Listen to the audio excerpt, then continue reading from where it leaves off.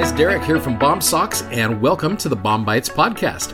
Hey, if you're new to BOM-BITES, it's a service from our company Bomb Socks to help be a resource to use. You're studying along with the Come Follow Me curriculum for the Church of Jesus Christ of Latter-day Saints. Hope you enjoy today's episode.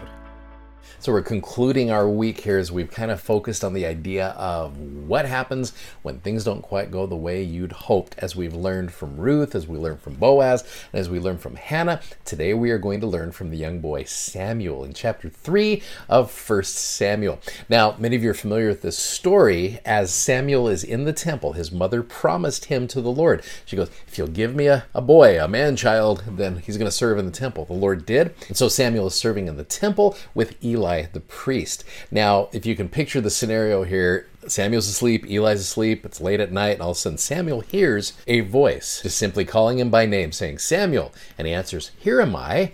Now, verse number 5, it says, he ran to Eli, here am I, for thou calledst me. And he said, I called not, go back to sleep, okay?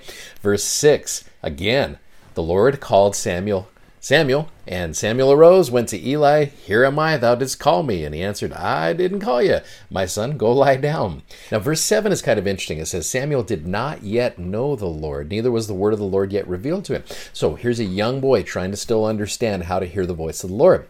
Verse 8, the Lord called Samuel a third time, and he arose and went to Eli and said, here am I, for thou didst call me. Eli perceived that the Lord had called the child. And so Eli says, go back to sleep. If it happens again, this is the Lord, and I want you to listen to him. So, verse number 10, the Lord came and stood and called as at other times, Samuel, Samuel. And then Samuel answered, speak, Lord, for thy servant heareth. Now, I love verse number 11. The Lord said to Samuel, behold, I will do a thing in Israel, at which both the ears of everyone that heareth, it shall tingle. It's like, you're going to recognize there's going to be some amazing stuff that's going to be happening, and you're going to be a part of it. Now, as you go through this, you go to the very end of the chapter, and one of the coolest verses, it says, verse 19, Samuel grew, and the Lord was with him, and did let none of his words fall to the ground. I remember I had someone ask me, they said, now when it says, did not let any of his words fall to the ground, they said, is that Samuel? Is that the Lord? And I said, maybe it's both. And what I figured was, and this is what I've put in my notes right here, the Lord didn't let any of Samuel's words fall to the ground because Samuel didn't let any of the Lord's words fall to the ground. And so how important it is in our lives to understand, to hear the voice of the Lord and to recognize the voice of the Lord. Many of you are familiar with these awesome messages that the apostles and prophets and church leaders gave called Hear Him, as President Nelson has encouraged us to hear the voice of the Lord with that hashtag Hear Him. You go out to YouTube, you follow that hashtag. There's some wonderful videos that the church has put together for that. You're familiar with them. I love that every single one of them are different, which shows you that the Lord's going to work differently for every person. But He does have the pattern that, again, we talked about this yesterday, ask and you shall receive, but you've got to learn how the voice of the Lord works in your life. One of my favorite quotes that I love when it talks about hearing the voice of the Lord, it's actually in Preach My Gospel, and it's from Boyd K. Packer, and it's under the section of how do I hear and recognize the voice of the Spirit. It says, the Spirit does not get our attention by shouting or shaking us with a heavy hand. Rather, it whispers. It caresses so gently that if we're preoccupied, we may not feel it at all. Occasionally, it will press just firmly enough for us to pay heed, but most of the time, if we do not heed the gentle feeling, the Spirit will withdraw and will wait until we come seeking and listening and say in our manner and expression, like Samuel of ancient times, speak, Lord, for thy servant heareth. If we can get to a point where we can be able to hear the voice of the Lord and recognize Him, and then we can respond by saying, yes, what would you like me to do? What would thou have me do? That's an important thing to understand, especially when you're going through all of these difficult things and things are not going your way.